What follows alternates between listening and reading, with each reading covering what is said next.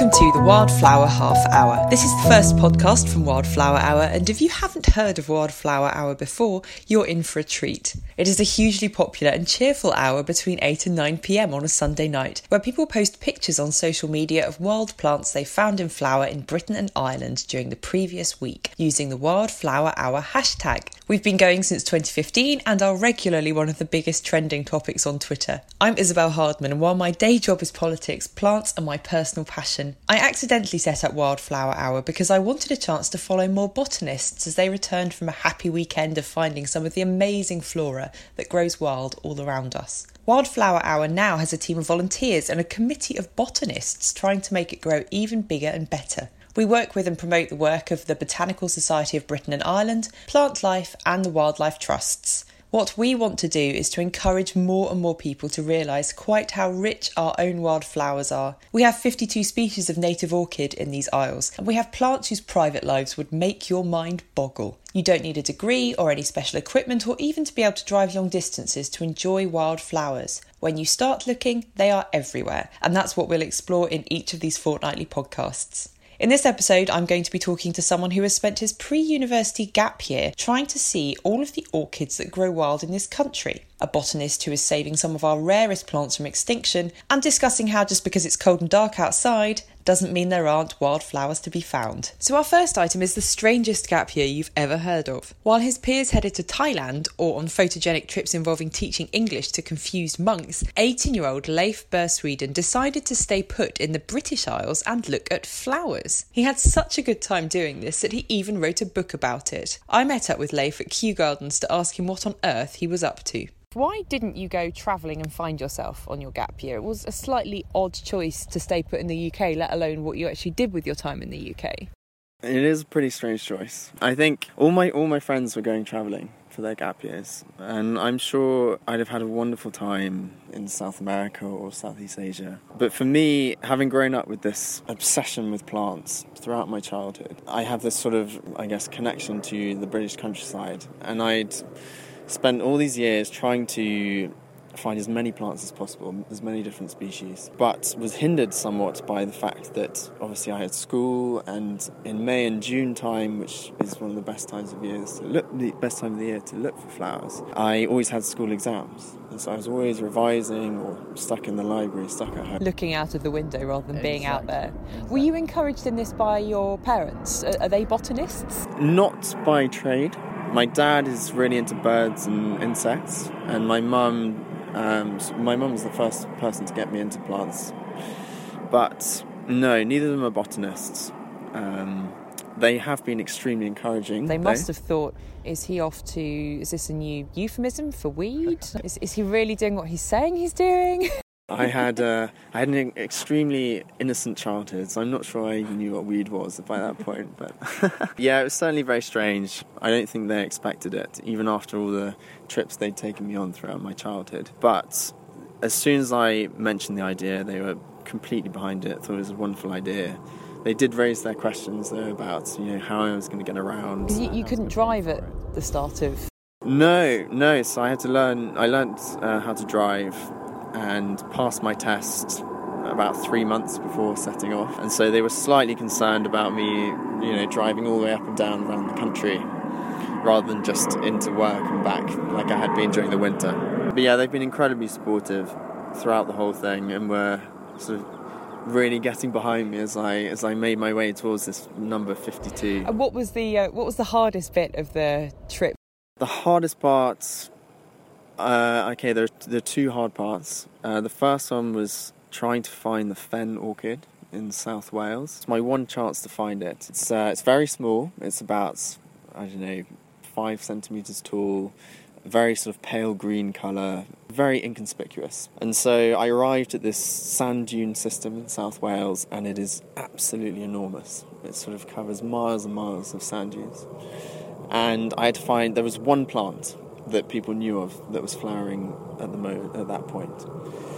And I spent hours and hours in the sand dune trying to follow these directions which I'd been given, and found one plant, but the flower had been nibbled off. And so obviously I'd found a fen orchid, but my sort of aim was to try and photograph them all. And so obviously I couldn't, and I thought that was the only one. And it was only after looking for another 20 minutes, half an hour, I did manage to find this one fen orchid after about 6 hours running around this sand dune system. So that was one really hard point. The other was, I was doing this trip on my own. I was meeting family and friends as I went, but it was a sort of a sole venture. And so there was one really low point where I was up in the Outer Hebrides in Scotland, and England was having a heat wave, and I was getting photos from my family of sort of ice creams and G&Ts and things, and I was there in the rain in my tent, freezing cold, and just thought, I don't care about orchids anymore. I'm like, I don't have any friends with me, I'm so far from home. Quite a few people would wonder why you cared so much about orchids in the first place. I mean, we have so many weird and wonderful wild plants in this country that aren't part of the orchid family. What's so special about orchids? So, I mean, I'm first and foremost a botanist, so I love all these wild plants, but yeah, it was the orchids which sort of particularly captured my interest. And orchids are, without doubt, the most charismatic group of plants in the entire country. And it's this sort of, these range of sort of forms and shapes that they produce. So you've got flowers which look like monkeys. You've got flowers which look like bees, like pyramids, like soldiers, like slippers. And some of those weird flowers have evolved, as you explain in your book, to actually mimic insects, to the extent that the insects try to have sex with these flowers because they smell and feel and look like a female. How on earth has a plant managed to evolve to do that? This is so cool. Yeah, I love, these are my favourite orchids. My favourite plant is the bee orchid. It's evolved to exploit the sexual desire of male bees. And so what happens is the female bees emerge later in the year than the males. And the orchid has sort of timed its flowering to coincide with the male bees emerging in the spring. So the flowers of the bee orchid, to the male bee at least, look, feel and smell exactly like a female. And so our male bee is sort of flying around looking for a female to mate with, and he comes across a bee orchid, and he perceives what he believes to be a female with her head buried amongst the petals. And so he thinks, great, it's my lucky day. Wonderful. I've scored. Yeah, exactly. And so he flies down, he lands on this, what he thinks is a female, and attempts to have sex with it. And in doing so, he picks up pollen, completely oblivious to this, picks up pollen on the back of his neck. And after a while, begins to get a bit frustrated by the lack of action, and buzzes off in search of a more enthusiastic partner. So he's flying around again, looking for more females, comes across more orchids, falls for the ruse all over again, and in doing so, deposits the pollen on this new plant. So it's this ingenious system. It's so clever, and this entire fraud is masterminded by a plant. Is it easy to find a bee orchid, or do you actually need to take a whole year to see orchids? Orchids have this aura of rarity around them, and it's true, there are a lot of orchids which are really rare, and you do need to know where they are to find them. But actually, a lot of orchids are very common, and they are very accessible out in the countryside for anyone to go and see. And the bee orchid is really one of these. A lot of people think, because it looks so strange and so exotic, that it is a rare orchid, but it's really, really not, and will actually grow even in sort of industrial estates and things like this. So they are very, very easy to find. So it's a case of keeping your eye out, basically, and looking for things even when you're not expecting them. Exactly, yeah. Who'd have thought an orchid could grow on an industrial estate? I found my favourite orchid growing in a Glasgow car park, so I know go. exactly what you mean. What's the one orchid everyone should see before they die? I would have said the bee orchid, but actually maybe the lady's slipper. The lady's slipper is perhaps the most exotic looking of the British orchid, and it was declared extinct at the beginning of the 20th century, but was rediscovered in the 1930s. And there's one plant that was discovered, has been protected for years and years and years, and still alive today. And recently, scientists at Kew Gardens have managed to work out a way of growing this orchid from seed in the lab. And what they've been able to do is reintroduce plants with British genes from this one remaining British plant out into the countryside again in the north of England. And so there are places like Gate Barrows Which Nature is one of the Reserve most in beautiful Lancashire. places that I've ever been to, actually. Quite extraordinary. Where anyone can go and see this orchid growing in the wild again, which 10 years ago you wouldn't have been able to do. Because the original Lady Slipper is under lock and key, isn't it? And you did try to sort of penetrate the defences around this plant. I did, and I was absolutely amazed at the resilience of these people who know where it is to not say anything. I just find it extraordinary how one plant can sort of control all these people, and it's such a well-kept secret. You've been completely captivated by orchids. It's not as though you, like a lot of people, did a gap year and then actually it just became a nice memory. They've now become your life, haven't they? Because we're sitting in Kew Gardens under the South West London flight path, and this is where you are now studying a PhD on orchids, and not just on orchids but actually on monkeys and ladies mating, which sounds a bit like a sort of low-rent horror movie. Just explain us a little bit more. Yes, I'm looking at 4 orchids which grow both here in England and on mainland Europe. So there's the monkey orchid, the lady orchid, the man orchid and the military orchid, and these orchids are called anthropomorphic because each of their flowers looks like a little human. They've got little arms and legs, and they all look quite different. But when they grow together, they hybridize and reproduce with each other and form these intermediate orchids, which look sort of half like one parent and half like the other. And what I'm essentially trying to do is work out why these 4 orchids remain as 4 separate species, rather than just merging into one big hybrid superspecies. And your book isn't just about orchids, though, is it? It's actually about you growing up as well. So do you think that you actually did find yourself? Yeah, no, it's definitely not all about the plants. I suppose it's kind of a coming-of-age book in a perhaps unusual kind of way. But yeah, before I did this trip, I spent my entire childhood completely obsessed with plants, and this obsession allowed me to bypass many of the trials of adolescence. And so, for example, instead of facing the terrifying prospect of talking to girls, I spent my childhood running around the fields and the woods, talking to lady orchids instead. Exactly, which was far more fun. But this obsession culminated in me needing to find all of these plants, and that sort of dominated my life. And so I think what this trip did was it allowed me to get this botanical tourism, if you like, out of my system, and I guess allow me to grow up at last at the end of it. That was Leif Bersweden on his own orchid delirium. You can buy his book, The Orchid Hunter, in all good bookshops. Leif did have a hard time finding some of the orchids on his list, and that is because for some of these species life is getting harder and harder. One orchid in trouble is the lesser butterfly orchid, Platanthera bifolia, which is listed as vulnerable and near threatened. But help is at hand in the form of a new project run by a number of charities and government bodies called Back from the Brink. It aims to rescue 20 species of wildflowers, invertebrates and birds from extinction. Trevor Dines is the botanical specialist at Plantlife, which is running a number of these projects, and he chatted to me about why it was even worth trying. So Trevor, just explain to us a little bit about the Back from the Brink project. Yeah, this is a new and really quite exciting way of all of the sort of species-focused NGOs to work together for the first time.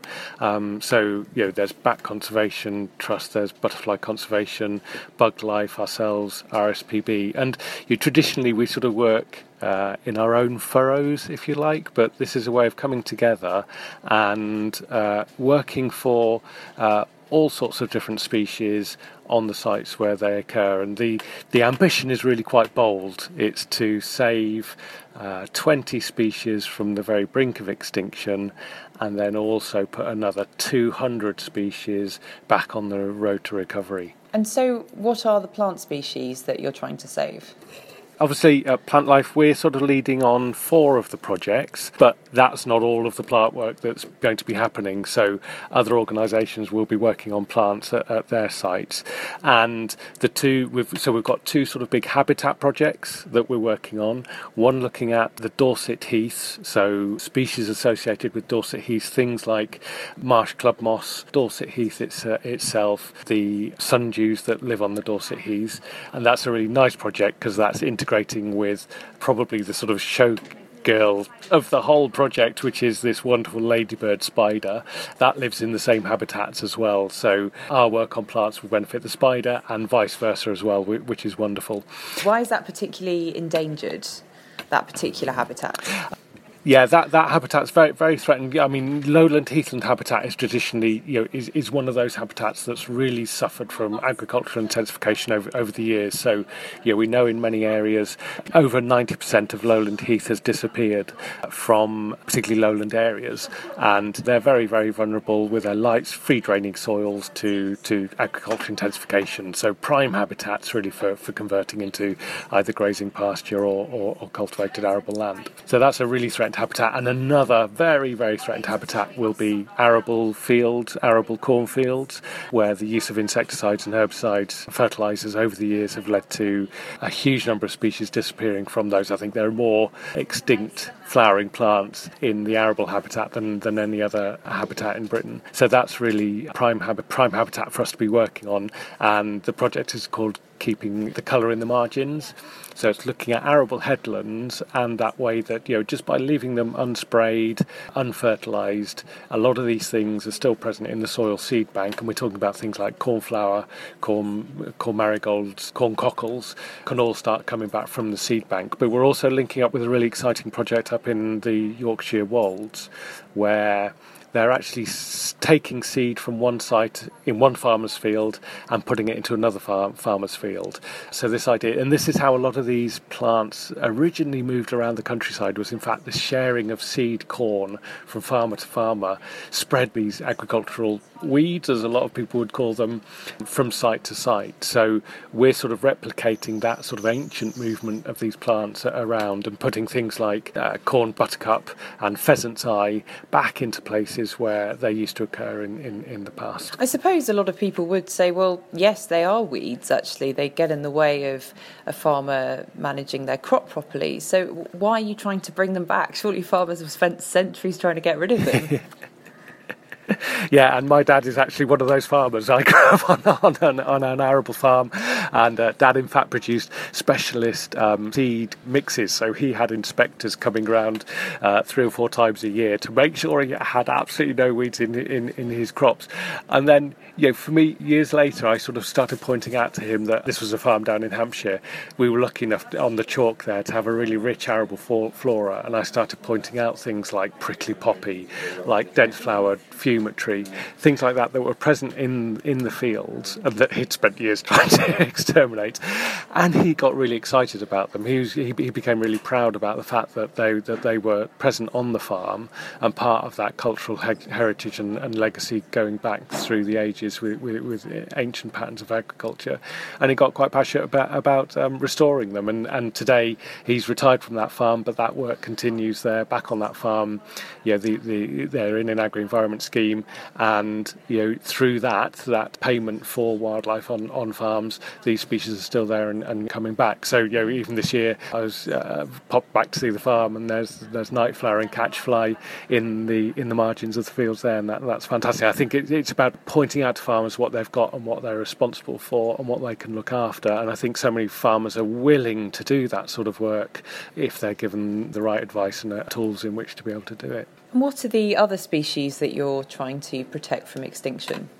There's 2 others. There's 2 actually sort of species-specific work that we're looking at. So we've got 2 species projects, which are another part of the Back from the Brink project. One of those is looking at a personal favourite of mine, which is lesser butterfly orchid. Of course, we've got 2 butterfly orchids in Britain, lesser butterfly orchids and greater butterfly orchid. They're lovely white-flowered orchids, so you get a spike in sort of normally the end of May, beginning of June, of these absolutely beautiful little white flowers. They're often described as angels with outstretched wings. They're lovely shape, and little white flowers that produce quite a strong scent in the evening and at night. So they produce a strong clove scent, and this enables them to pull in the moth pollinators that pollinate them. And they're actually after quite large moths. We think most of them are pollinated by hawk moths, in fact, because they've got a very long spur at the back of the flower, and it's only hawk moths that can get their tongues down to reach the nectar at the end of the spur. Beautiful little orchids. Now, the lesser butterfly orchid is actually a very, very odd thing, because it will grow in calcareous habitats, it will grow in neutral habitats, so grassland habitats, but it'll also grow in acidic habitats, and particularly in the west of England and West Britain, you find it in peat bogs, flushes and scrapes on peat, very acidic. Sometimes it's in very well-drained substrates, sometimes it's in very wet substrates, sometimes it grows in the open, sometimes it grows in shaded woodland habitats. So it's very, very cosmopolitan in what it likes, but it's very, very restricted in its habitat. And part of the work that we're doing at Plantlife will be to look into the ecology of this orchid and see really what's happening there, and why is it that there's large areas of habitat around where this orchid hasn't moved into it. What's happening there? Why is this suitable habitat unoccupied? So that's mainly what we'll be looking at with lesser butterfly orchid, and looking at the management that it particularly needs. And then the final one is a real oddity, and this is a thing called Cornish path moss. Obviously not a flowering plant, a nice little moss, and use at Plantlife to having the really difficult things to sell in terms of publicity and getting people involved. Cornish path moss is probably top of the list of dull species to look after in the back from the Brink project, but it's a tiny little green moss, and there's about a doormat sized patch of it left growing down in Cornwall. Now, the key to this species is that it's very tolerant of copper, and it only occurs in areas where there's been copper mining in the past, and this is where we can open up that cultural history to it, make that link to our own activities in the past, and really bring this thing to life. That habitat has overgrown, and we're actually going to be working in terms of sort of publicity and celebrating it with the Falmouth Art College, and seeing if they can sort of celebrate not just this moss but that cultural heritage that it's associated with, and therefore celebrate this moss at the same time. You might get some people, even if they appreciate the sort of cultural heritage of this moss and of other plants as well, asking, why do we need to bother? What's the point in pouring all this effort and money into saving plants which clearly just can't cope with our modern environment? Yeah, absolutely. That's a question that a lot of people ask, and we've found through the pressures of what do we conserve in this? Is it worth conserving these species? And there has been a move recently from some of the agencies in Britain to not worry so much about the individual species, but just look at the habitats. And that's a really dangerous road to start going down, because every single species is important, and no species lives in isolation. So there's some really nice work published in Nature a couple of years ago looking at the role of every single species in whole ecosystem functioning. So things like pollination, things like carbon capture and storage, things like flood mitigation, those sorts of ecosystem services that we all benefit from. And they found that in fact you don't need to remove many species from an ecosystem, from a habitat, before those systems, those services are compromised. And we already have gone past most of that threshold for most habitats in Britain already. So we're talking about a loss of 10, 15, maybe 20% of species from a habitat, from an ecosystem, before you start seeing this compromise in the services that can be delivered. So it really is important that we look after every single species, because we just don't really know what sort of role they're playing. We've got some of the best studied wildlife in the whole world, going back to our Victorian obsession with wildlife and studying those relationships. But even here, we know nothing. We know nothing about so much of our wildlife. There's complex interactions underground with mycorrhizal fungi, how they're being impacted by nitrogen deposition, for example, and just generally this interconnection of all these things. Remove one from the equation, and that has knock-on effects for everything else. What can those who aren't the pros do to help this? What can people who take part in Wildflower Hour actually do to help? Bringing these things back from the brink takes a long time. We're not going to do it in one generation. We need to get the next generation inspired. So we want over 1 million people to be involved, and so that will be just sharing images on social media. So Wildflower Hour is perfect for that. It'd be great if we can look at some of these species and get people going out and finding them, photographing them, sharing them on social media. It's that raising that inspiration so that we then value these things. That's what it's all about. And then for some of us, we're then motivated then to go on and act. Trevor Dines from Plantlife on saving endangered plants. And finally, this podcast is launching in the winter, in the dark hours of a cold day. Haven't all the wildflowers stopped blooming? And who is thinking about them anyway when it's so cold outside? Well, anyone who takes part in Wildflower Hour will know that there is still so much in flower, and that's why we have launched our challenge for the colder months, the Winter 10. All you need to do is get out there and find 10 wild plants in bloom during the week and post them on a Sunday night between 8 and 9 p.m. You can put them in the Wildflower Hour Facebook group or post them on Twitter or Instagram using both the usual hashtag Wildflower Hour and the special challenge tag hashtag TheWinter10, and 10 is 10. Louise Marsh is the Communications Officer at the Botanical Society of Britain and Ireland, which runs a New Year plant hunt to see what's still in flower as the year dies. She is also one of the most important figures in Wildflower Hour, responsible for encouraging more people to join in to the point that it started trending. It's difficult to find someone who Louise hasn't helped grow in their knowledge of plants, even if they've only tweeted at one another. So she joined me to explain why we were sending people out into the cold to find flowers.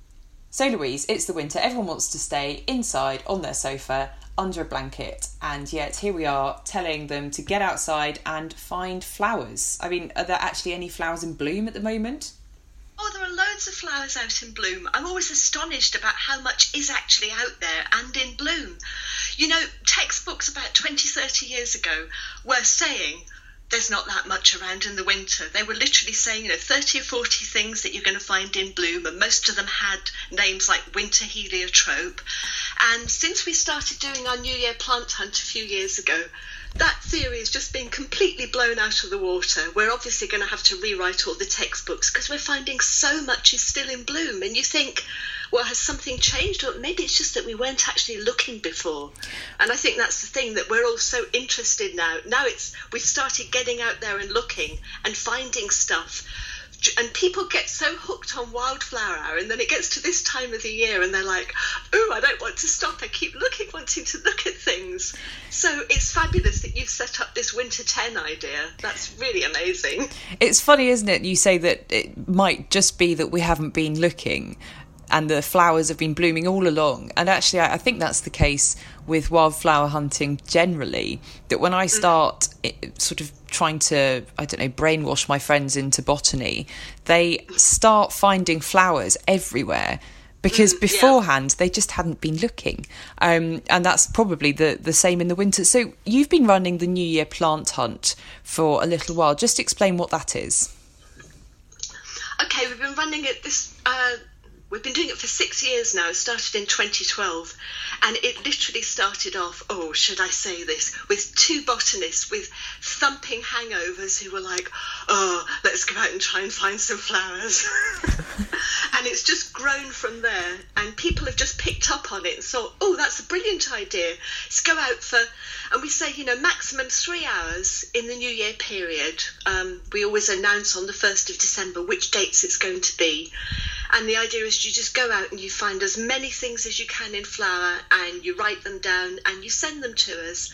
And last year we launched an app so that people could do it with, or people can put things out on Twitter and put a photo up and say, look, I spotted this in flower, is that unusual? And then loads of other people come along and go, no, I live on the other side of the country and look, I saw that thing in flower as well. And then another botanist will come up and go, I've seen it too, and I can tell you what it's called. And it's amazing. We've had, I think our youngest participant was 3 years old, and he was out with his grandfather. And we've had people in their 90s out, family groups, and it's just the most enormous fun. And it's a good way to shake off the winter blues and get yourself off the sofa and out looking for plants. What are the commonest flowers that have been found over the New Year plant hunt? Usually about half the things that are found in bloom are what our head of science charmingly calls the autumn stragglers. The things that you're going to see, a lot of us see all year round: ragwort, hogweed, yarrow. The things that, frankly, if you're a gardener, you're talking with your gardening head on, you're going to go, those are really annoying weeds. But then if you're a botanist, you're like, no, they are wildflowers with a ruderal strategy because they can appear almost anywhere. And often you do find them in the scuzziest places of all. Usually we find some early springtime things as well. Then we get a lot of people from the media saying, "Ooh, is this the sign of an early spring?" And you have to go, "No, it doesn't look like it. It's just these things are flowering." And are there flowers that only flower in winter? You mentioned the winter heliotrope, for instance. There are a few things like that, and then there are those early spring things like primrose and sweet violet and lesser celandine. But as we've seen from Wildflower Hour, people have been finding primrose flowering in the last few weeks. People come up and go, "Oh, look, I spotted this. Is this really unusual? Is it a sign of climate change?" And then we get other people from other parts of the country going, "Oh, actually, I saw it in flower last week as well." So I really think we're in uncharted territory here. The old textbooks are just completely wrong about what should, in inverted commas, be blooming at this time of year. Have they always been wrong, or is it climate change? Oh, that's the question that we ask our head of science every year when he analyses the results from the New Year plant hunt. And he's still not really prepared to say it's climate change. But one thing is certain, that we are seeing the first frost coming later and later in the year. When I was a girl many decades ago, we'd get our first frost usually in the middle of September. And then this year, it was early November where I'm based in Leicestershire. So there are certainly changes going on. But as you know, you know what it's like with scientists. We always say, "Oh, we don't have enough data yet. We need to collect more data and then we can do more analyses." As opposed to journalists who are mostly English students who've learnt to blag having not read the book. I speak as one myself. What's the weirdest or most surprising find? I mean, have you had, for instance, an orchid turn up in the New Year's plant hunt? Ooh, I would have to check that one and get back to you. I'm not aware of any orchids that have turned up at New Year. The weirdest thing I found was 2 winters ago, I was out with our Leicestershire group doing a New Year plant hunt, and that year the frost had been really late, and we have an area in the centre of our town where the city council has flower mix, cornflowers in bloom on New Year's Day. Wow. And, you know, you think of cornflowers as, you know, you just say the word cornflower and you're immediately thinking of meadows, the sun beating down, the butterflies everywhere. And just to see these cornflowers blooming in the middle of winter, it was like, I don't believe it. And next to it, we had some Austrian chamomile, which is something that's popping up more and more frequently in wildflower mixes. So, yeah, I think cornflower was my weirdest thing I've ever found in the middle of winter.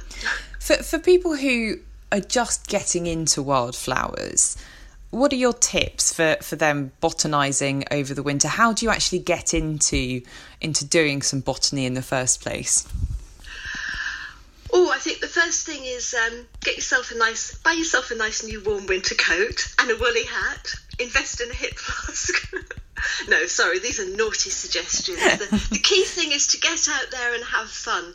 So either on your own or go out with friends and family. It is great going out on your own, or just nip out at lunchtime. And just keep your eyes peeled and see what's out there. If you're starting off with botany at this time of the year and you've never really done this sort of thing before, we have actually put together on the Botanical Society of Britain and Ireland website a Get Involved page, which has got helpful hints for getting started in botany. And you won't be surprised to hear that number 1 is, why not take part in Wildflower Hour? And number 2 is, why not join our New Year plant hunt? But we've also got things about buying hand lenses, buying an identification book, and then helpful groups on Twitter and on Facebook that you can go to and, you know, just share a photo and say, look, I've seen this thing. Can you help me identify what it is?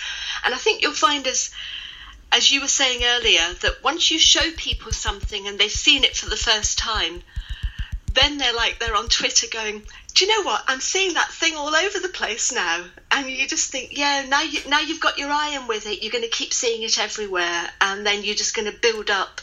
The number of things that you're seeing everywhere is just going to increase. And sooner or later, you're going to have to accept you're a botanist. It's just the way it goes. That was Louise Marsh from the Botanical Society of Britain and Ireland. And that's all for this episode. Have a very happy week plant hunting, and the next podcast will come out in 2 weeks' time. In the meantime, go to wildflowerhour.co.uk to keep getting your flower fix. Thanks for listening.